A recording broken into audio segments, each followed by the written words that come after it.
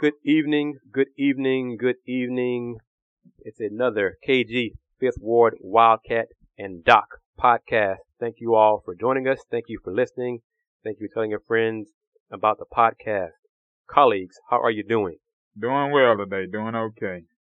Doing well. We're in the heat of the summer. Yes. Yes, it is. Especially around here in Texas. Stay out of that heat in the middle of the day. Drink plenty of fluids. Drink plenty of water. Not just fluids. That's right. Water. Nothing like it. Yes, sir. It's good for everything. That's right. Now we're going to do something a little bit different here. We just off the air touched on one thing, but I'm going to talk about that third. First, I want to mention this, acknowledge the Houston Baptist University women's basketball team was honored by the Women's Basketball Coaches Association, the WBCA, for their academic achievement. The Huskies were ranked 12th in NCAA Division I with a cumulative 3.514 GPA. So I want to give a shout out to Coach Finney, who is a listener and supporter of the podcast. Yes, she is. And her players. Yes, they are. Read this quote from, that's true, the team does listen too. That's right. Even yeah. my bulletin board material. Called me out. I was like, oh, okay, no problem. Quote from Coach Finney, I'm so proud of our players for this incredible year in the classroom. This is a fantastic accolade for their efforts. To attain this recognition from the WBCA is a testament to our players' hard work and the support they receive from our academic staff here at HBU. End quote. All 13 players on the roster earned at least a 3.0 or better in the spring semester, while 4 members had a perfect 4.0. Well, I really don't want to butcher these names, but so players forgive me if I mess them up here. Don't worry, I'll hear about it. Oh yeah, I'm sure I will too. I'll hear about it too. First, 4.0, Macy Elston. Next, Heidi, how you pronounce this, Wildcat? Sihovola. Savola. Heidi Savola. Shanice Steenholt was third. And Anna Strickland. 4.0s. Last time I got that was in high school. I didn't get that in college. Doc, we waiting for your answer because I'm like KG. College, I didn't see that. I got it over summer school. I may have gotten it over. Well, that's a good point. I may have gotten it over summer session. I may have done that. Yeah. When I had 6 hours. So, I may have done that. That's going on. I can agree with that. And then, last but not least, help me with this one. WIEBKE. VP Bruns earned a 4.0 GPA in the fall and the spring semester. So smart, talented players on that squad. So kudos to Coach Finney and the squad there. And the coaching staff is on the road, and Coach Finney is in New Orleans recruiting. So good luck. Hopefully they'll sign some players and see some talent and bring it back here to Houston and the Sharp Gym in the Southland Conference. The Southland is a competitive conference, but it's also a winnable conference. Real quick, who do you think had the top GPA in Division I women's basketball? Stanford. Wow. Nope. And the only reason I'm saying that is because Duke. Nope. I guess I'm gonna get beat down there because I'm based on what I'm reading right here. Harvard. Yeah. This is the sentence I see right here. You tell me if I'm comprehending this correctly. UMKC had an NCAA Division I best. 3.62. Wait a minute. Hold on. You talking the rules in Kansas City? That's what I'm saying. So you interpret that the same way I am, right? Yeah. That's best. So yes. On the women's basketball. Missouri, Kansas City. Missouri, Kansas City had an NCAA Division I best. Wow. 3.628 team GPA. Wow. They should be very proud of themselves. Yeah, that's impressive. Because that's a lot of work. That's a lot of hard work. That's a lot of motivation and self-discipline. We're going to continue our academic theme with shout out to the Rice Owls men's basketball team. Yep. Received its second straight NABC, which is the National Association of Basketball Coaches, Team Academic Excellence Award. The Owls earned the honor by posting a cumulative team GPA higher than 3.0 in the 2013-14 season. It was a 3.2 or higher. All 4 of the Owls eligible upperclassmen were honored by the association. So that's back-to-back years for them. We expect that from Rice, don't we, sir? Yes, we do. Hey, ever since that day we was by the library and somebody mentioned they was doing 21 hours. When I was at Rice, that still blows me away. I mean, both of us went to our knees and we had 21 hours at Rice. That's a lot of work. All right, I'm going to butcher these names too. Well, the first one, I'm sure. These were upperclassmen honored individually by the NABC for the Owls. Bahrom. Bahrom, last name Firozgary. Come on, Mr. Owl. Who are you? Bahrom Firozgary. And Austin Ramlak, as well as seniors Dan Kira and Seth Gearhart. Congratulations to all four of them. Absolutely. Third, as I said, we're going to touch on. Third, today, the Houston Dynamo acquired A U.S. men national team member, four-time participant in the World Cup, DeMarcus Beasley, in a trade with Toronto FC. Thoughts? And I like this. I like saying this, reading this little opening in the Chronicle. The Dynamo signed DeMarcus Beasley, one of the greatest names in U.S. national team history, after trading Warren Creel to Toronto FC. No question about it. That's huge. That's huge for this city and for the soccer fans here in this area within driving distance of the Dynamo Stadium. And I'm saying it just like that, driving distance of the Dynamo Stadium, because that next big home game, once everything gets resolved, that will be a packed house, because that guy is good. He's real good. And that's a helpmate to go along with Brad Davis. Mm-hmm. That changes things in that division. And these two, I didn't realize how poorly the Dynamo were playing this year. Very struggling. poor. They're like Very ninth, I think, in the Eastern Conference. Yeah. Read one of the tweets early today. Yeah, they hadn't won. I think it's been, 6 games? Yeah. At least. I think they have 19 games left, something like that. But Beasley is 32. As you said, he played in the last 4 World Cup appearances for the U.S.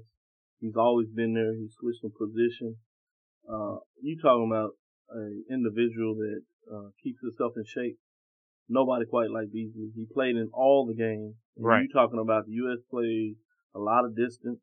He played against players that were bigger than him in some places, who were offensively skilled at the top level. He handled his own in every circumstance, just about. He's a tireless worker. He has changed in terms of what his responsibility on the pitch was.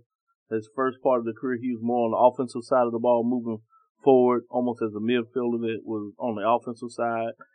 Positioning players, now he switched to a midfielder more on the defensive side of the ball, helping a defensive line that a lot of people question. We kind of, forget that, because they played pretty well from a defensive standpoint in the World Cup.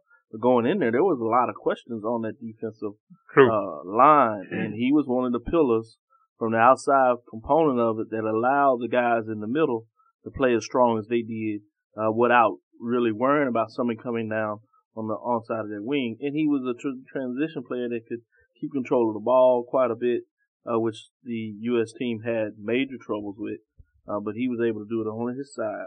So I think from that side, it's very good for the Dynamos to see him come back to the States. He's played, 8 to 10 years overseas with some of, just recently in Mexico, but he's played in Europe. So his experiences there, he's a good teammate from everybody says in terms of well-liked. So he should be able to push this team in terms of discipline and that proverbially term that I always like to use, but playing, not necessarily what some people say the right way, but playing to a level that is conditioned, preparing in a lot of ways will lead to winning soccer. So I think he'll do that. Obviously for the Dynamo in terms of branding, the second to none, being able to bring somebody from the U.S. team in that you can celebrate and watch. So I think that's a good component to watch him. So ticket sales should be better than usual, particularly if you can start adding on some winning with him, which is really going to be the end of the measure. But he basically is on about a 3-year contract. So even if you don't quite finish off as strong as you want this year, you open up the season with him next year. So I think for the marketability of the league, and the Dynamo in itself, I think it's a really good thing. And it's good to see that the Dynamo, like they have in the past, they're always pushing to see how they can get better because they had to trade somebody off.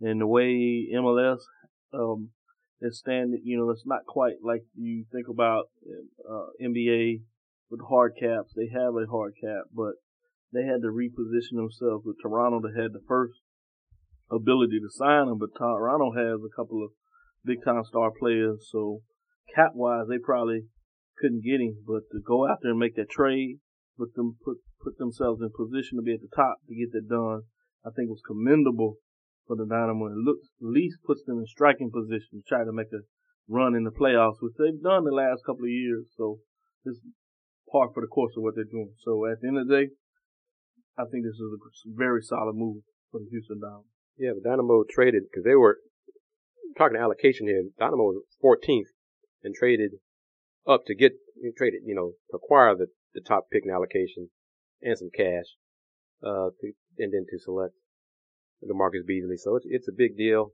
I attended one match, this season with a high school buddy of mine who has season tickets. Dynamo defeated the Columbus Crew 1-0. It was a lot of fun.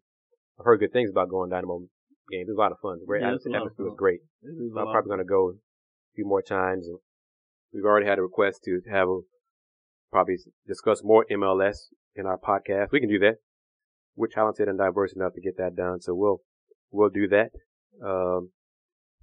And just toss this out here to the person who knows who I'm talking to. ¿Cómo están todos? Keep that in mind, listeners, for future. Just file that away. I like that touch. Put that new in here. Since we're talking about a little bit of MLS soccer, you obviously have the big game today, Sporting Kansas City and Manchester City. Yes, get that right. Not Man U, Man City. Man City. Yeah, there'll be some folks jumping. They should. We understand. We speak it as we know it. This is a friendly. I think this is big as for both sides. For the teams coming in, whether it's Manchester United in the LA or Manchester City playing Sporting KC, Liverpool, other team Tottenham coming in and getting it done. It expands their brand from Premiership League as they continue to look at inroads and broaden that brand. It uplifts the brand of MLS players that play well in those games, even though obviously it is a friendly game, but it can rise the stock of those players, which means they can rise in terms of the quality of their skill set. And so I think this is a really good component, and it's interesting to watch in a lot of ways because you get more information of teams that people may not follow quite as much until they get into the championship part of the race. When you look at the Premiership League, this keeps you on pace to see what's going out there with MLS soccer on the biggest stage outside of the World Cup.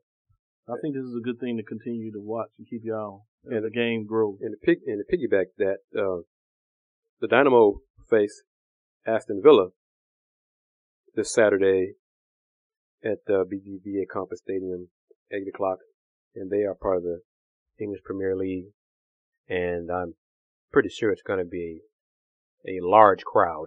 Yes. To check out that match. And you can see that more teams from the Premiership League are coming over. Remember, 3 or 4 years ago, it was 1 or 2 teams. Now you're having 6, 7, 8 teams come over. So you can see that it's paying off. It's big in terms of what they want to do. And it's just the opposite of what you see, the NBA doing as they move over, playing games in Europe, playing games in China, spreading their wings. The same thing as we talked about the NFL. So it'll be fascinating to keep your eye on this. We've talked in previous podcasts with even at the collegiate level, you see some of the bigger brand schools right here in the state of Texas, with Texas looking at trying to expand outside on the global market. So not only are the top 4 professional franchises in the world, and obviously 3 in the United States, I add on the Premiership when I say top 4 in the world. When you look at Major League Baseball, the NBA, NFL, EPL, in terms of those leagues, looking at the globalization of the game. So it'll be interesting to keep your eye on and see how that goes. And also behind that, to see teams like the MLS, also to add on it to shock to some degree, Major League Lacrosse, to see how that continues to move, and what is the NHL going to do as they try to make sure that they hold on to control the space they have, which in a lot of ways, in terms of the figures that are out there, soccer and MLS is gaining on them. So it'll be interesting to see what the NHL tries to do. It will. NHL this past season was very successful for them. Right. But not a lot of talk. And you had the two biggest cities involved in it, and New you York just didn't quite feel it. You know, the Rangers and the LA Kings, so in the Cup final. Real quickly, little note on the press release about Aston Villa. They were founded in 1874. So we're talking history here. Yeah. They're one of a dozen founding members of the Football League, the world's oldest soccer league, as well as a founding member of the Premier League when it started in 1992. Yeah. So history is coming to Houston, and the friendly is part of the Charities Cup. And the Dynamo last year won last year's Charities Cup, beating Stoke City 2-0. So, listeners, if you're new to the podcast, we talk about a lot of different things here in these podcasts. We give a little taste of our knowledge on some world football. Now we're going to get into some American football. Is that cool? We don't talk about yeah. Or do you want to talk about the Wildcats' favorite old octogenarian and his second lawsuit that he's filing against the NBA and his wife? Hey, the man. He's not going away, Doc. He will go away. We're talking about Donald Sterling, of course. Donald Sterling. Yeah, he's not going away fast as people would, that are involved with the NBA and those that were against what he said would like to, but no. So it's eventually going to end. He's going to play it out as long as he can. I think at the very end, Chris said that was the way it was going to play out. You suggested that he was a fighter. To your credit, they played it out. And I didn't say that I think he would fight, but my contingency at the very beginning, it's not really going to matter what he does. And I think he's just proven more to himself. To kind of tie this in, as you said, though, with the other big-time professional sports of football, is you just had the announcement with Broncos Pat Bowlen stepping down with Alzheimer's. And that just shows you a juxtaposition of class. He's dealing with Alzheimer's, top organization. Yep. Haven't really heard anything negative about it. He kept it to himself for 2 years. Yep. He has a family with a trust. Yep. But he's done it in such a way that it'll stay in the family's name. The boys are not quite old enough to be in positions to really control it. So he's passing it over to President Joe Ellis, who will become the CEO. So a lot of class in the way that he's done that, made the announcement. He said he never wanted it to be about him. He said he always wanted it to be about the Broncos, the fans, and in a lot of ways about the NFL. And sometimes, the frustrating things I have about the NFL, this is one thing I will say, that all parties in the NFL did this with class, which is just the opposite of what you see going on with Sterling. Even those fans that try to support individual fighting, when you have never been a positive person for the league or what you've done outside the league. So even for somebody that would support an individual and don't necessarily like the ideas of what has got him in the position, I just think it speaks volumes when you see and put those two pictures up against each other, class, and I won't even respond to words to describe the way I see with Sterling. That's a good analogy. I want to ask you about this quote from one of Sterling's attorneys yesterday. He's worth more than $2.5 billion without the team. If he was greedy, like about Sterling, he would take the money and run. That means the money from the $2 billion sale from Ballmer, Steve Ballmer. It's not about the money. It's not even about wanting the team. It's showing everybody, if I have a conversation in my living room that's inappropriate, that's not a good thing. I shouldn't be awarded the Man of the Year award, but at the same time, my private conversation, and on top of that, my medical records, shouldn't be okay to release that to the world and use that to hang me with, end quote. Comments? To a certain extent, that's true. Depending on what the laws are in the state of California, which I am not familiar with, it's privacy issues. It happened, it got out, and his claim to fame, or rather his disclaim, and what got him in trouble was what was said in that private conversation, and it went public. And it went to the point that he's in the process of losing his corporation, his business over it all. Now, the other thing that's starting to come out is that he's starting to have financial issues concerning his real estate holdings, with some debts and all that are due toward the end of the year, and this sale will rectify all of that. When all of this gets resolved, nobody knows, and a fool and his money it soon happened. departed.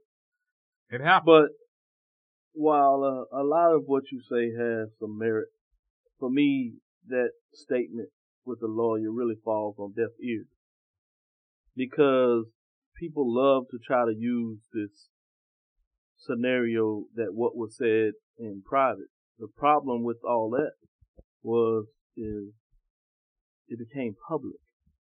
So you can try to ignore the fact that it came public. How and why, in this case, doesn't really matter from the standpoint it did. And as people like to ignore is the fact, if I'm in business with you, meaning that I chose and you chose to partner with me, it does not mean that you have the unilateral decisions to do what you want. You join the organization, so you need to fall in line with the organization. If you don't want to fight in line with the organization, you need to find a business where you can be a independent entrepreneur owner. He made that decision at the very beginning. So to me, his statements are the truth, but they fall on deaf ears, and that's why at the end of the day, it doesn't matter that he continues to scream that, because the eyes of the law are going to basically show that when you join an organization, that some of the unilateral decisions you have that protect you against the government does not work in private organizational business practices. True. Now, so the next point of business for the NBA on their part is when the executive committee meet together to decide whether the vote is going to be cast. Am I right? Right. And they really don't want to take the vote. It's obvious. Or they would have did it. Okay. They would like the sale to go through. And Sterling is playing on that. And so at some point, it's going to meet the ear, and I think they'll probably try to stretch it out to the closest to the season as they have to. If somehow they can get the court to make the decision for them, which would take a lot off their hands. But if not, I'm pretty sure they're gonna take the vote, and there's no question with it. And I think as long as Sterling continues to do what he's doing, I think he's gonna even lose more people from the ownership side that may have supported him, because at the end of the day, they see the bad business and the negativity that it's bringing to the organization. So I think slowly but surely he's even eroding the small amount of support he may have had. And I think the biggest argument with that is the report that came out that the sponsor by the now CEO that's running the organization, in regards to that the sponsors that people don't realize that many people thought came back have not come back. That's right. Let's make that very clear. That they said they would come back as long as Sterling is not part of this organization. That's the major component outside of the players not playing. And now we're hearing Coach Doc Rivers is saying that it's very likely that he wouldn't be a part of it. Now, and whether that's true or not, I don't even think you have to say. It's the fact that he put it out there as a card that's pushing the NBA to say that, do we want to take this risk? And if he goes, it's almost assuredly, which the players seem to be even closer to making a decision that they walk out. And I would suggest, with people like LeBron James, even as frustrated I was with his decision to some degree, and these players, they're talking a lot in this offseason that how many of various teams with leaders from Durant in Oklahoma City will say that they're not going to play. Let's touch on that. Let me say this. Okay. The interim, I think the person's name you couldn't remember. The interim Clippers CEO his name is Dick Parsons. Right. And he had said he was a witness. Former in Time Warner Cable. The testimony involving Shelly Sterling and her estranged husband. Yeah, there you go. Nice. And one of the things that he said was that he's spoken to Doc Rivers and several players and key sponsors who are still troubled by Sterling still owning the team. And, Doc Rivers has not been quoted as saying, but Parsons himself has said that Doc has mentioned to him that if Sterling is still the owner, that he does not want to coach the Clippers. Be coach and president of the Clippers, that he would step away as long as Sterling is the owner. Now, a few other things to touch on, because I read about this, but I'll get on the sponsors. Parsons said during cross-examination that there were sponsors. There were specifically only 6 or 7 sponsors had explicitly asked to be disassociated from the Clippers following the scandal. The team gave the remaining 2/3 a holiday, quote unquote, before they felt compelled to disassociate from the franchise. But Parsons said many of the team's 20 or so sponsors have made it clear they want to continue a relationship with the team only if Sterling is replaced as owner. So basically, that's big money. So basically, everybody, there has been no pressure put on them by the current administrative staff as to when we need you all to make a commitment toward next season. It'll basically be when we get all this done. And no, they said that as long as going in the next season, they're not going to support it if he still remains the owner going into the season, which is Doc Rivers, the players, and the sponsors. So it's very clear. If you go in the next season with all these people on, and he's still the owner, you'll have some major problems. And you can think that it's not going to be a problem and people just going to play. But if you're the NBA and the commissioner, you don't want to take that risk. And now what's also becoming interesting, I love the numbers. Now there's reports coming out that they're even questioning, because, Donald Sterling tried to come up, and those that support him love to figure out whatever he talks about if it is true. And he said that he thinks that he could have gotten more for the team, $2.5 billion to $3 billion, when everybody told you $2 billion was absurd and off the charts and wouldn't work, because he tried to associate it with the television money, which is a whole nother issue, because the Dodgers are having major problems with Time Warner Cable as they're trying to negotiate that deal. So that should tell people that are following it that his numbers are a little off. But now reports are saying that Bank of America, according to their books as they levy this, are questioning whether if you put this back on the open market, can you even get back up to, $1.3 billion? That they're seeing it more around the $1.2, $1.6 billion mark. So, if they put all this back to the books and you make the NBA make their chances, and they put it on the market, it's very unlikely to get $2 billion. And if you know anything about the owners, you got to remember the $2 billion that they get actually is, to a lot of degree, is split back between the current owners in terms of revenue sharing policy. So that means the $400 million to $8 million will be lost in terms of what could go in their pockets. How happy do you think they're going to be about that? Not very. Not very. So, whether people celebrate in their own fashion in terms of Donald Sterling and him fighting, and they like to see him fighting, I think every way that you look at this, it's really sad in terms of what he's doing.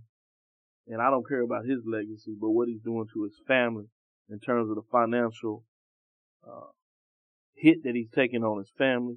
You add up to talking about some of his financial issues he's having with the real estate and the negativity that his grandkids are taking because of this. Tells you a lot about Donald Sterling and the man in terms of how much this truly is about him and how he feels. And be damned, he don't even care. Let's take the estranged wife out of this, but not even about his immediate family, his children, his grandchildren. To me, says everything that you want to know about this man. Great. And I'm glad you brought up the Bank of America stuff because I'm reading, I think, similar stuff. This, one more thing I want to add, courtesy of David Aldridge, and then we'll get into football. But Bank of America says by using extremely generous projections, including listen to this stuff, Wildcat. You'll love this. You're a wealthy guy. Including a new local TV deal that Bank of America projects will go from $25 million to $125 million a year, and a 200% increase in the rights fees for a new TV deal, new NBA TV deal, which began in the 2016-17 season. An additional $160 million in annual revenue is added to the team in future years. Bank of America says the new national TV deal could bring $90 million each to teams in the NBA, up from the current $30 million. Well, who's the including lead? all these projections, the bank concludes that Steve Ballmer's eventual $2 billion is still more than 7 times the revenue multiple of the enterprise value of the Clippers. That's what I'm telling you. So the only question that shows you how much that $2 billion sale is way more than what everybody was expecting. Right. So you literally are taking money from your family off the table and you spending it on legal things. So let me add this last thing to let you know how ridiculous a lot of this. This is Lester Munson, the analysis, the lawyer, the ESPN, well respected, great guy, in terms great of insight, great knowledge. Put in. This is his statement. The latest Sterling lawsuit is laughable, both in the form and in substance. This is a direct quote from what he wrote and stated. It is badly drafted and fails to state anything remotely resembling a valid legal claim. The lawyers obviously threw it together in a hurry. The various causes of action are the theory you use when you have no real solid theory for your lawsuit. The 11th cause of action may have some minimal importance. And so that's just the thought of Lester Munson in terms of how ridiculous, and as a professor of sport management that teaches a law class that wouldn't act that I have that much substance, is in line with everything I said. But I wanted to close in regards to Sterling and really let you know how little substance I have for what he's doing. And I'll say it again, not in terms of associate of what he says he's standing for, but what he's doing to his family. To me, is sad. And his attorneys are just taking money. That's what they're doing. They're, poorly drafting these suits. They're just taking his money. That's what they're doing. They're just wasting the court's time, all these folks' time, and getting paid. Judges have been saying this. But again, to me, the biggest villains in this, and anybody that has respect, no matter what you go. I mean, you have some gangsters, literally, both street and some of the other gangsters that they don't even go to this level when it comes to their family. And they'll walk away or they'll take the heat to get everything off their family. This man won't even do that. Now, one final thing to wrap it up. David Aldridge talked to Dr. Todd Boyd. I think all three of us have much respect for Dr. Boyd. Ask him if this drags on till the season gets close to the season starting in the fall, what he believes the players might do. Some players said, and David Aldridge has quotes from Union Vice President Roger Mason Jr., that players won't play. They will sit out. They will, as long as Sterling is an owner, quote, if it's not handled by the start of next season, I don't see how we're playing basketball, Roger Mason told Jim Rome in his interview. And I believe that because in a lot of ways, we already talked about the fact that you said that they think that the NBA itself is going to lock them out. So I think you have a lot of players that are quite frustrated. And then more that they learn, not only how financially they lost, but in terms of what they have to deal with the last two off seasons in terms of financially what they've lost in terms of going to teams they want to and how they might want to partner.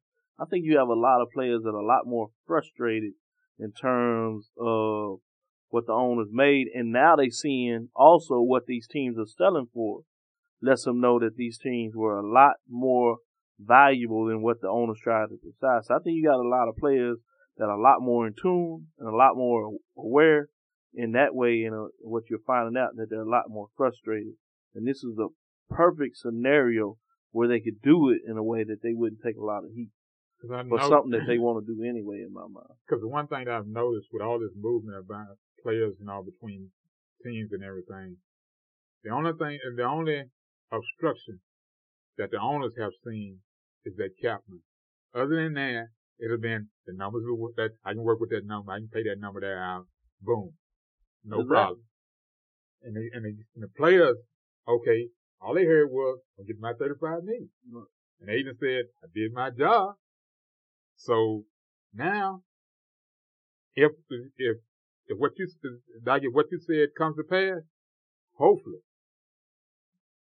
this early salvo across the bow toward the NBA from the players, if this happens to start this season, it'll be interesting what gets done between the start of the season and when the CBA comes up, because you can be damn sure that the owners will get together and says, okay, now we know what we're dealing with. We need to get together and make a decision on how it's on. Yeah, they need to be a lot more careful in terms of, especially public. Because the biggest thing they usually have on their side is they usually believe that the players are not as close. Right. And they can blindside. Right, as they think they can hold out long because they got more money than the players. Players got basking habits, don't save, all that kind of stuff. The more things like this happen, the more the players naturally galvanize and come together, which is, as an owner, is the last thing you want, because then they start to learn. They've already talked about, as you said earlier in the last podcast, that many of them have changed the scenario where they get paid over the 12 months of the year. They're stacked to 18. They're stacking money. So they understand what's taking place. So they're a lot more aware. I think the agents are a lot more aware of what's going on. I also have heard that they've structured some of their off the field money differently. But some of that starts to continue to come in, because a lot of the organizations, like you seeing with the Clippers, they kept their agreement with the players, because they see the branding of their players, whether they're on or off the field, a lot of ways still generates to some degree the money allotted to them. So this is fascinating to follow, because this is going to play out more than what people think, just what Donald Sterling, quote unquote, is fighting for in himself. And the reason that the Player Association is recommending the players stretch out their payments in their new contracts, they learned it from the owners. In the previous negotiations, the owners had worked it out with the TV stations, networks, that they would still receive money if there was a lockout. That's right. So that is the players' mentality now, is to look for that and to expect things like that and to make sure you have payments coming in if there's a lockout. That's right. So let's talk some. Oh, by the way, how can folks find you, sir? Who are you and who are you? First up, since we've had that Wildcat, conversation in our early before we got going here. I am recognized as the Fifth Ward Wildcat. You can find me, the College Sports Report, online at Blogger, Blogspot, and YouTube. In Facebook, Twitter, TweetDeck as J.L. Woodley 1 or Jerry Lee Woodley Jr. Doc? Yes, I'm Dr. Kenyatta Cavill, Professor of Sport Management. I can be found on the social media platforms of Instagram, Twitter, and Facebook. That's Dr. Kenyatta Cavill, DrKenyattaCavil. Again, that's DrKenyattaCavil. You can email me directly or get on my direct email newsletter list. That's kcavill@thg-agency.com. Again, that's kcavill, KCAVIL@thg-agency.com. And as we get closer to the season, I will let you know where you can find my information online in regards to the football season, particularly those that have an interest on following HBCU sports. And I am KG of the Houston Roundball Review, website www.houstonroundballreview.com, as well as www.thehrr.com. Twitter is THEHR Review. Houston Roundball Review is my Instagram account. Houston Roundball Review is me on YouTube. We have our KG Fifth Ward Wildcat and Doc Facebook page where we're posting topics and things like that. So please don't be shy to ask us questions or make suggestions on the Facebook page. And I'm getting, like I said, the thing about MLS was one thing we got mentioned to us to discuss and add that. One of my friends who was a supporter of us, of these podcasts almost from the beginning. I think he was serious. I hope he was joking, but he said that via Twitter, he said, I expect a Vipers report on the podcast this season, referring to the Rio Grande Valley Vipers, the Rockets. That's what I thought you was franchise. Wow. We're going to go there for him just because there was a request. We're going to make it happen. That team may be interesting. That team will be fun to watch. Only because of who may or may not make the opening day squad this year. True. That's going to make that team real interesting. We can talk about the Rockets. I was surprised at how, I guess, big a deal the Las Vegas Summer League, NBA Summer League was this summer. Rockets and the Kings played in the championship game. NBA made it an event. And Vegas is the place to go when you do an event. And the Rockets, it's smart marketing. The Rockets, their Twitter account was active throughout the Summer League, throughout the championship game. And some riders there. And Ray McCallum Jr. was MVP of the Las Vegas Summer League. Ray? Yes, he scored 29 points in the championship game to help the Kings come from behind. The Rockets, I wasn't watching, I was trying to follow via Twitter, but the Rockets blew a late lead in the fourth quarter. I think they were by 5 in the last 3-4 minutes and lost. Nothing different then. Ray McCallum scored 9 points in the fourth quarter. Whoa. To help the Kings come back and win. Scored 29 points in the game. So, it was a big deal. The NBA, their YouTube account, and even the Kings Twitter account. Put it like this, the Rockets tweeted a congratulations to the Kings for winning the Las Vegas Summer League Championship. Yeah, I saw it. Wow. I saw it with your retweet. And the NBA posted video to the Kings celebration of winning the Summer League Championship. So what does this say about the NBA in terms of the Summer League? They found another venue to market their brand. That's what they've done. Is that? And if I can find the numbers, let me read this to you. They used the MAC, which is the Thompson Mack Arena for the main event, and the Cox Pavilion for the for league games. They use both buildings and all, but they are like right next door. All you do is walk out of the main concourse out of one venue into the next without being out in the weather. And I'm gonna tell you, this time of the year in Vegas, it's kind of hot during the day. My extended family just got back. What are your thoughts about expanding the Summer League to some international Summer League teams?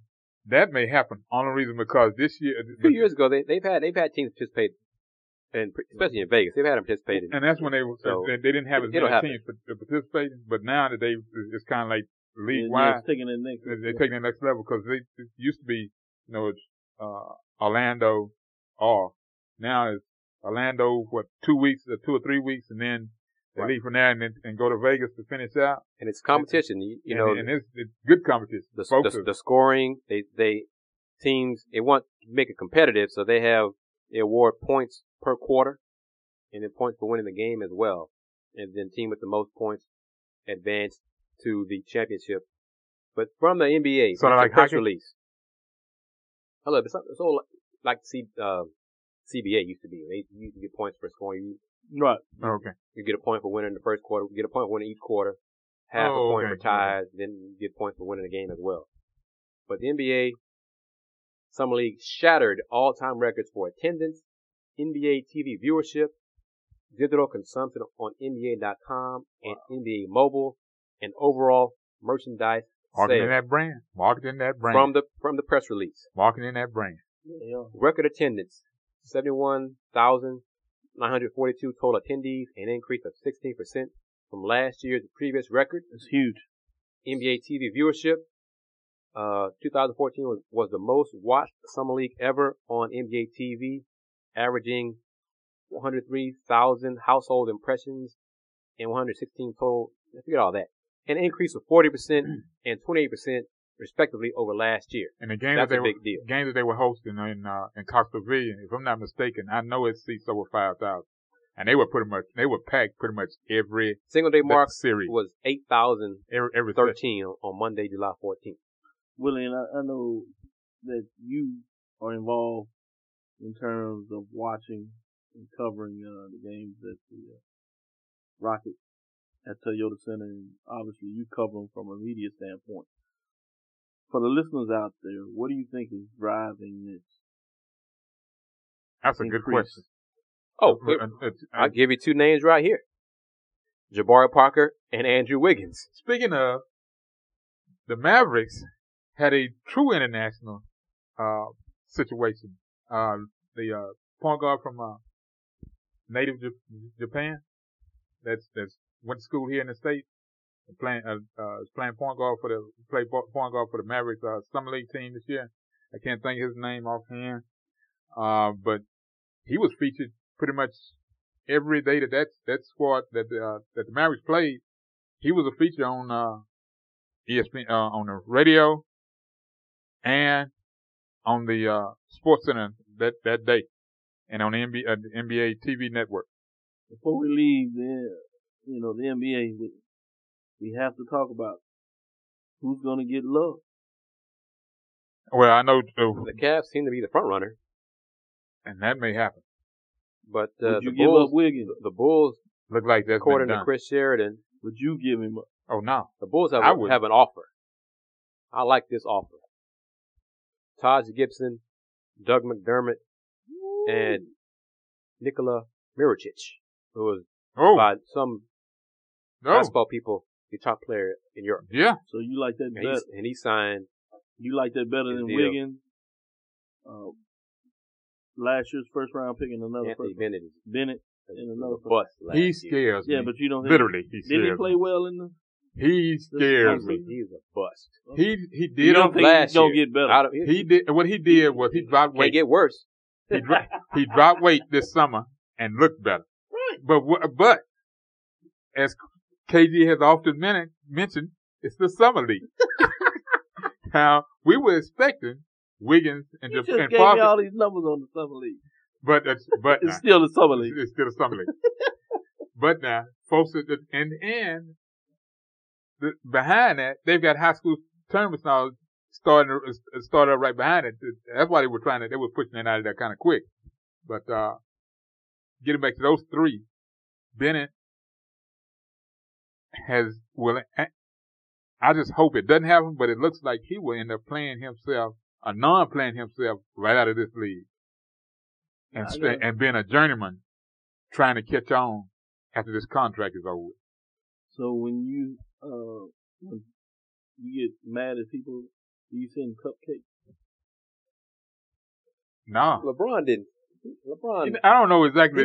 He felt bad about it. You know, the turmoil that his decision caused the neighborhood and his neighbors and the police force. I thought it was a nice gesture. It's nice gesture. Did you see it? It's great marketing. Great do promotion. you see cupcakes? No. And they were probably, you know, the gourmet kind too. So you know, That's what it sounds. red so, velvet. yeah, you know, had his own own special name with his name, flavors. Yeah. So, Wow. Yeah. oh yeah, LeBron, like that, my man is a brand. He got it going on. You know, he's overseas now taking care of his brand and all right now. From what I saw today on Twitter. True. He take care of his brand big. 840 cupcakes that he sent to neighbors.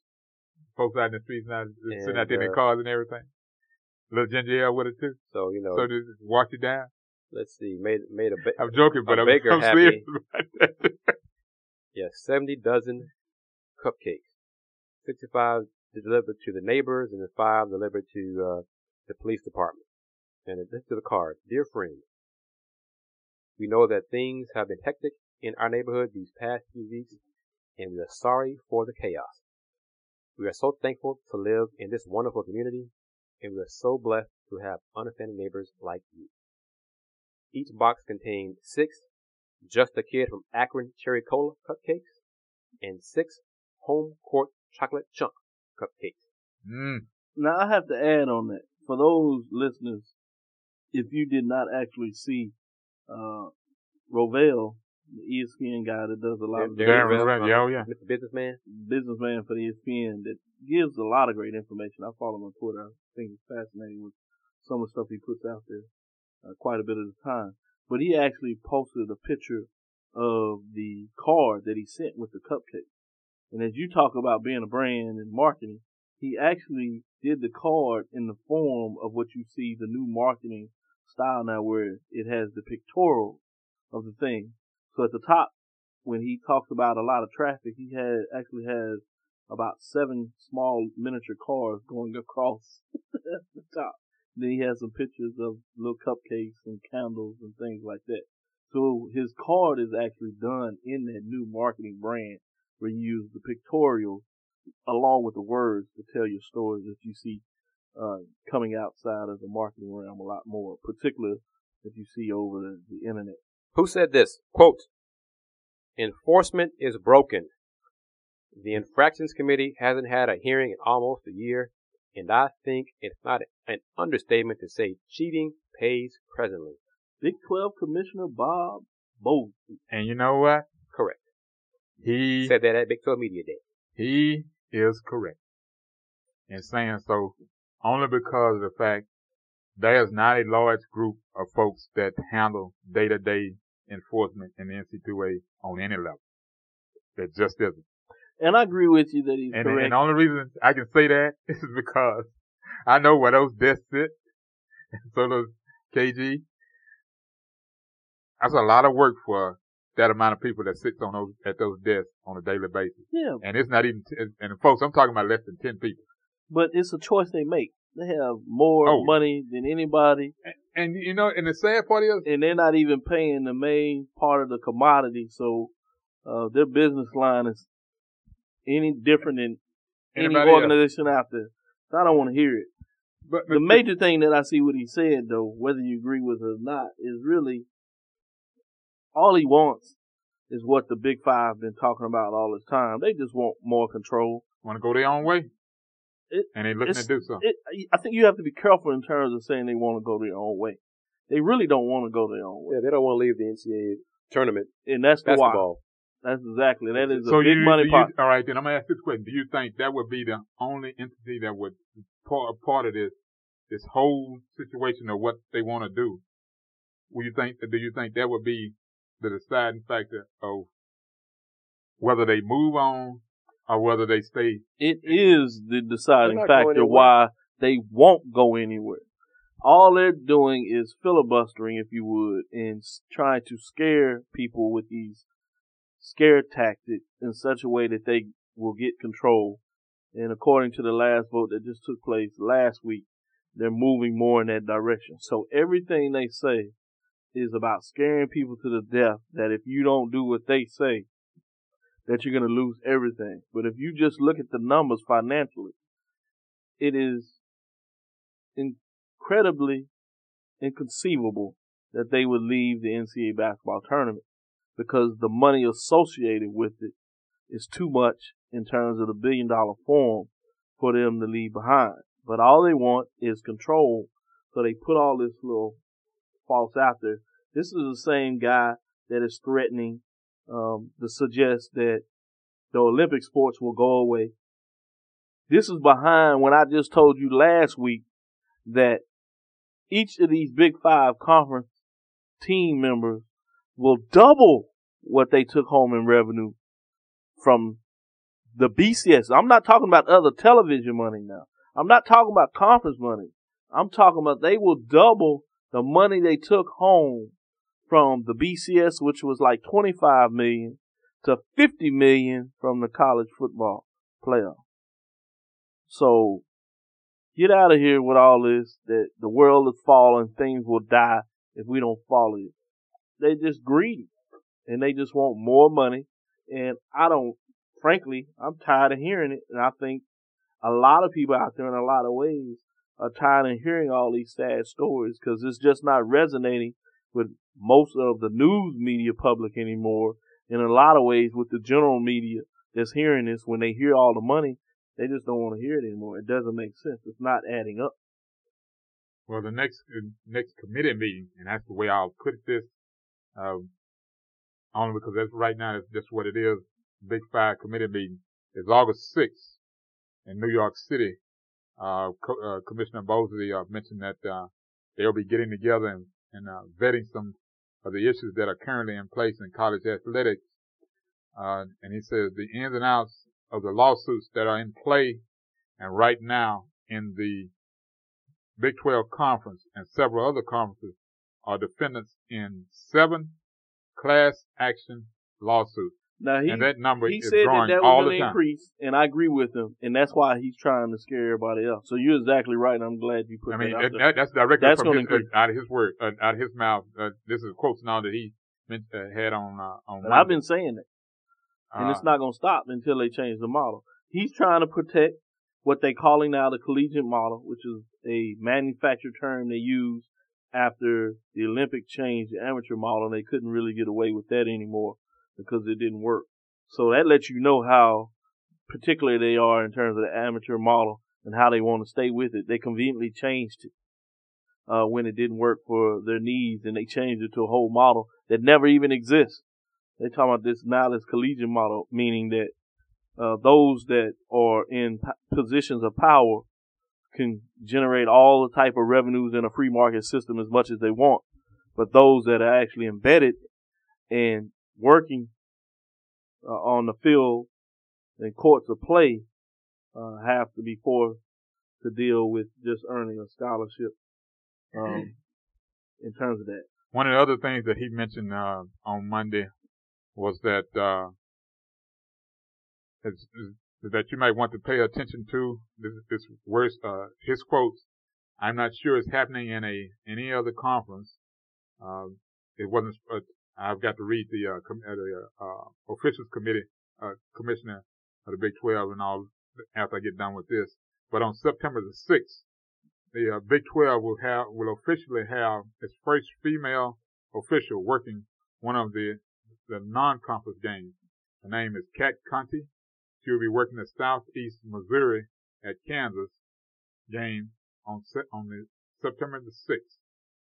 And she is there because she is not there just because she's a female. She is there because she paid her dues and she's really an outstanding football official. As you know, in the non-conference has a number of playing dates where we need a large number of crews larger than what we need during the regular season. All I say is about time. It's about time. Good luck to her. Real quick, I want to touch on a few other things. One first, this is mentioned on our Facebook page. Listeners, no one responded to it. SMU head coach June Jones, a few days ago, commented that, quote, "I think the have-nots, as in the non-Big Five power conferences, of which SMU is a member of the American Athletic Conference, yes, should go ahead and move to the spring. Talking football here, of course. Just like the USFL did. I think that there is an opportunity to do a complete other side of that division. And I think that if we don't think that way as a group of have-nots, we're going to get left behind. I can see in 5 to 7 years, possibly the public will demand to have the two leagues play, just like I think the USFL had in mind originally of the winner of USFL playing the winner of the National Football League. End quote. Thoughts? Well, you know what? He mentioned that from a point of where he's been before, being as a former coach in the USFL that played in the spring. He speaks from a position of we'll not be getting in anybody's way. Football, people have always talked about football being a year-round situation.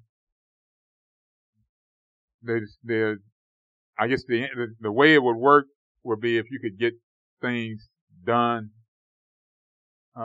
in the spring as far as readjusting, not so much schedules, but readjusting media outlets. Getting the networks, the TV networks now to buy in. Well, I think the TV networks are going to buy in because you have so many competing against each other. They're all looking for inventory. Okay. So from that standpoint, I think it'll work. And I think it'll be financially similar to what they're receiving now. The point that I like to think about what he said is the fact that at some point you have to decide that you're going to stand up for something. And, I agree. And if we've all been at the crossroads, these Big Five are going to do whatever they want, you're going to have to decide, are you going to fall behind and just do whatever they tell you to do and just be second-class citizens? Or you're going to decide to make a change and try to do something else to see if it works. Let me say this quote, because you're touching on it right there. More from June Jones. Quote, "You make your own rules. Football is the number one sport on television right now, and the advertisers want live programming. They don't want Hollywood shows because you can TiVo out the commercials. Live programming is a hot topic right now, and I think there's a market for bigger numbers for the non-BCS teams." End quote. Now, what do you do with those bowls? Last thing. Logistically, a whole bunch has to be discussed. But Jones said if some radical changes are not made, he believes some non-Power 5 schools financially won't be able to compete and will start dropping football. I agree with that. I don't see how you're going to continue to compete if they're just stripping all the revenue. I mean, they're literally, and I say they're, I'm talking about the Big Power 5 have consolidated, if you want to look at business terms, almost like OPEC, and they are literally pricing everybody else out the business. I don't see how else you can see this. I mean, you almost have to be blind unless you think you actually have no other choices. So I'm saying if you get to a desperate point, you start looking at desperate things. And to suggest that just because it's hard that you shouldn't try it, it's the NCAA. It's your own body. You vote. All you do is change the rules. If you want to be able to recruit a kid that doesn't go to the Big Five, you just set up the rules of when you can recruit them for if you're playing in the spring. It's not that hard. There are guidelines and rules. You just switch the dates. Well, now, a lot of folks, including Mike Oresco, commissioner of the American Athletic Conference, shot down the idea, said they had no chance. But I think the discussion has begun. And I think there are other people who, like June Jones, believe we need to do something. Just what Doc just said. Instead of sitting on our butt and waiting for it to where it's going to get interesting is when these presidents start to see how they start to hemorrhage and all their money that they're paying to these athletic directors that are just saying fine. They're going to start asking some tougher questions from the athletic directors in terms of telling me how you going to generate me more revenue. And that's going to start to changing some of these athletic directors outside of the Big Five, their thought process. Now, what I think is even a bigger question is to the FCS. I was running the numbers. If you remember under the FBS program or the BCS program, the FCS has gotten money. I always said at the time it was hush money. They would get at least $200,000. Under this new proposal for the playoff, The FCS teams get zero money. If you look at the financial aspects, the Big 5 power conferences are getting almost 80% of the money. Strength of schedule is a key component in the new college playoff 4. Now, And because of that, as Doc touched on, FCS schools the Big 5 is encouraging their members to no longer schedule those FCS schools. for whatever and reason, eventually it will go away. It will be less of a discouragement. as of the next 2 years, because teams in the SEC have decided they don't want to just kill those contracts out. They're still scheduling it. Right, that's for 2 And then- years. But that's but- not going to mean it. Wait but until by the that- first time that the SEC team gets left out of the Final Four See, because they didn't have a and I strong think enough that's going to conference happen. schedule. I think it's going to happen this year because See what happens to those I FCS don't teams think- then. there will be an undefeated team this year. This is fun. I don't think there'll be an undefeated team this year. And nowhere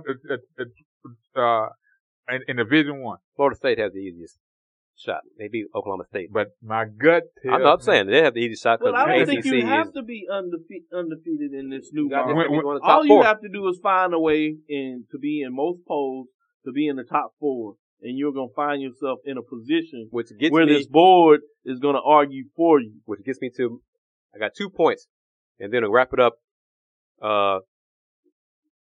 acknowledging a Cougar legend. That's what we're going to end the podcast. Acknowledging that Yep. Cougar legend. Got that notice last night. Before we do that, One of my last 2 points. The Big 12 touting their slogan is one true champion. 10 members, they play 9 9 conference opponents. games, and the SEC only plays 8. They don't have a conference championship game. But they And find a way in. Other conference, well, I don't think they do. All the conference members in the Big 12 say we don't need one. We are a true champion. The Big 12, Art Browse, your man, Wildcat, Art Browse says, you go 9-0 in the Big 12, you're in the Final Four. if you Texas or Oklahoma, Thank you for saying that. Now, and Now, it's been suggested that they may make it. they Oklahoma haven't, the league hasn't played for a championship since 2009. And Haven't played for the championship since 2009. They haven't won it important. since 2005. That's Texas, both times. Because you got to remember, you have individuals on this panel that's sitting up here. And so they're going to look for ways to negate certain teams based on balance. So if you have teams that have the same record that you perceive as being stronger and may have played in a championship game, who's going to get the nod? And here we go with more info. A Big 12 team has finished in the top 4 once since 2010. Baylor, in terms of strength of schedule, the Big 12 has only 2 teams, Iowa State and West Virginia, in the top 10 based on opponents' 2013 winning percentage. Compare that, the SEC has 7 in the top 20. The ACC has 8 in the top 30. Baylor is 67th in schedule strength. And that's who I'd be scared of. Oklahoma, If I was Baylor, the preseason Big 12 favorite, is 93rd. I think Oklahoma, though, because of the brand. Because of Oklahoma. Because of Oklahoma, Nah. if they win the championship, they're in the top 3 or 4 teams in the country. Especially when you look at how they ended the season beating Alabama last year. Yeah. And Stoops did a nice little dig. oh yeah, I heard him today. I heard him this morning. I didn't see them saying that when Alabama went out and scored their first touchdown.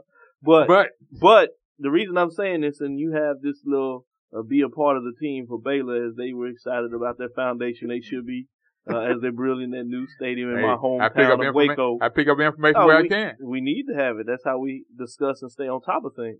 But if I was Baylor, in that same scenario with that strength of schedule, I would be real nervous when it came to the end. If I was a 4 or 5 team, and if I was trying to get into this Final Four. Perfect example. UT opens the season against North Texas. We don't have to go that far. Only reason I'm saying listen to this and answer my question. Only reason I'm saying listen to this. Alabama. Uh-huh. Ohio State. Uh-huh. USC. Uh-huh. and LSU Uh-huh. and Baylor. Uh-huh. Who gets left out? Baylor's gonna get left out. Okay. Next. You gotta say that enough. That's all you need to say. And you Baylor's gonna didn't get even left say out. Florida State. You didn't say Florida State either. Yep. So, yeah. They're gonna get left out. Okay. They're gonna get left out. And the more that happens, you will hear presidents and Big 12 coaches Expansion. and alums say, Expansion. we need a championship game. You're right. Expansion. You'll hear expansion. You hear expansion first before you hear the championship game. That's good for U of H from this standpoint. Because I don't think there's any team out there that brings the revenue associated with a new market other than BYU. So I think it puts U of H and BYU in very good position. Not necessarily what you look for traditionally in terms of expansion, but I don't really see anybody else out there that gives you a new market. So now you're going to look at the next best thing, which is what they're doing with the facilities of U of H, the Houston market, and then you would take what you could get out of maybe BYU Now, in terms of that. because I hear That's the string if I was we U gotta, of H, what I would be we gotta doing. wrap it up and here. I got two all more right. things to touch on. one last thing. Washington State, $200 plus million new facility, athletic facility on campus. You better win. That's a lot of money that you hadn't found before. That's because of this new television money. And all of a sudden, Pac-12. We'll talk about that more as Pac-12 comes out next week with all that stuff. Yeah, Pac-12 money. They huge. TV money. That's huge. That's the most money right there. Before you close out, I do want to share this. And we didn't get in there. I know getting close on time, but I feel remiss if I didn't throw a little something in there for football for the HBCU. Oh, please do. Preseason offensive player of the year was Benjamin Anderson, the quarterback from Arkansas Pine Bluff. Remember 2 years ago? Who was all second team?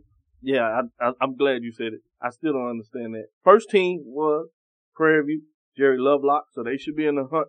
And stop right there. Jerry Lovelock, first team, was not named Offensive Player of the Year in the SWAC. Whereas the Doc, Offensive I'm Player of putting the this Year all in the on you SWAC now. was named second team. I am, and only because of that.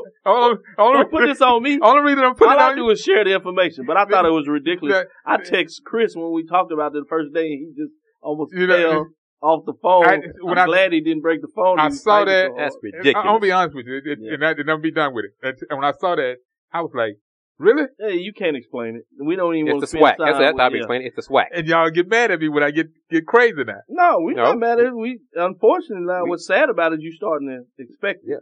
Let me finish with this. Running back Courtney Brown will partner with Prairie View in this area. Offensive lineman Deleon Benet, Prairie View on the defensive side. The long Texas Southern player on the defensive side of first team. So that's where they're going to try to build their brand in terms of a team this year. Two players, defensive lineman Amir Bloom from Texas Southern and defensive back Brandon Thomas will try to get it done. In terms of Prairie View, on that side of the ball, defensive first team players Jerome Howard, Prairie View. So if Prairie View can get anything on the defensive side, look for them to make some noise. What brings us to the preseason defensive player of the year, which is Courtney Berry, a linebacker for Alabama State. So when we look quickly at the prediction or order of finish, starting at the east from top to bottom, Alabama A&M was bringing up the rear. Mississippi Valley State, that's Coach Comedy that came over from Jackson State this year. So it'll be interesting to see how that plays out. A lot of people will have their eyes on that Jackson State Mississippi Valley game. Jackson State, as we just talked about them, they're third in terms of pulling up the rear. That's Harold Jackson, new coach there. Alcorn State Braves, remember they had a nice season with 8 wins. Many people didn't give them so much credit because 2 of those wins were against Division II or less programs in NAIA type. But they have a quarterback, Gibbs, right here out of Houston Booker T. Washington. So John Gibbs is getting it done, so watch for him to see if he can make a mark. But they have Alabama State finding a way to get it done. It is close in terms of predicted order of finish between Alabama State and Alcorn, separated by only 2 points, 93 to 91. Down to the west, where a lot of people in Houston would probably have a great deal more interest. They're still trying to figure out how to bring that Grambling State program back. As the illustrious Ralph Cooper would say, they're not playing football in Grambling right now. At number 4 is Texas Southern. We need to push them in terms of getting a little more interest there, but they should be better this year. They're going to see if they can make a statement to fight out of it, but until they get those scholarships back as they come off of that NCAA punishment, looks like they still have some work to do.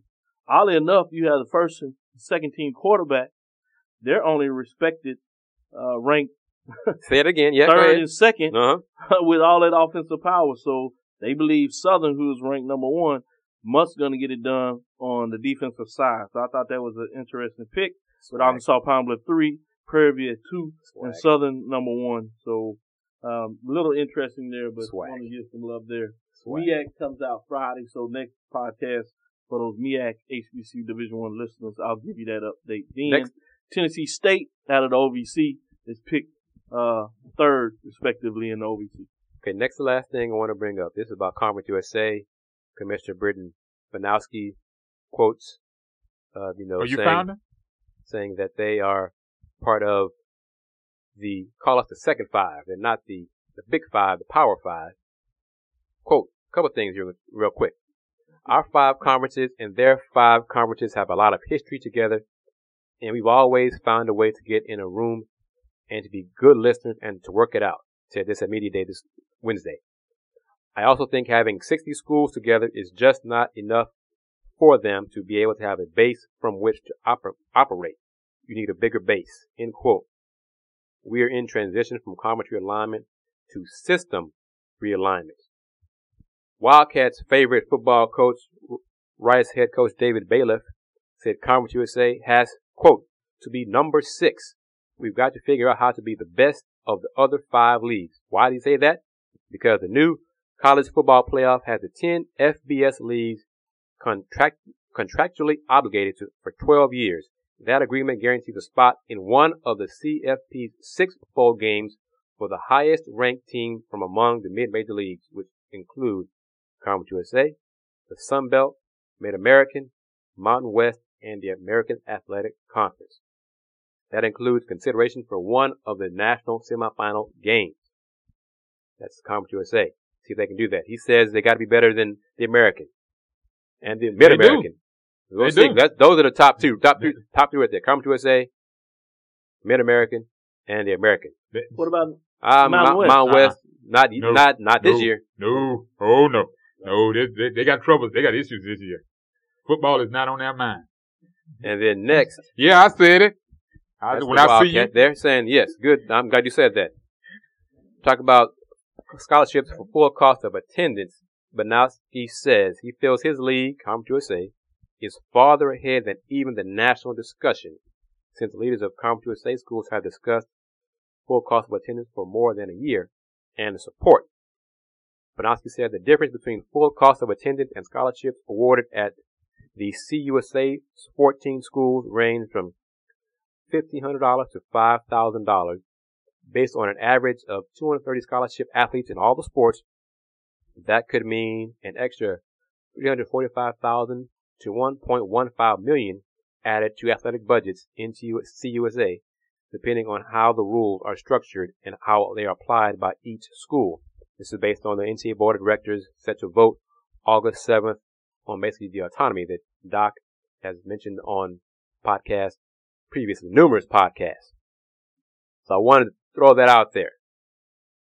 Lastly, a Houston Cougar legend. Yep. Passed away. Robert Newhouse. You care to touch on this if you want to, sir. You can elaborate. Probably no problem. Add more details to this. A few things I remember about Mr. Newhouse. 64 years of age when he passed away. His thighs were just massive. 44-inch thighs.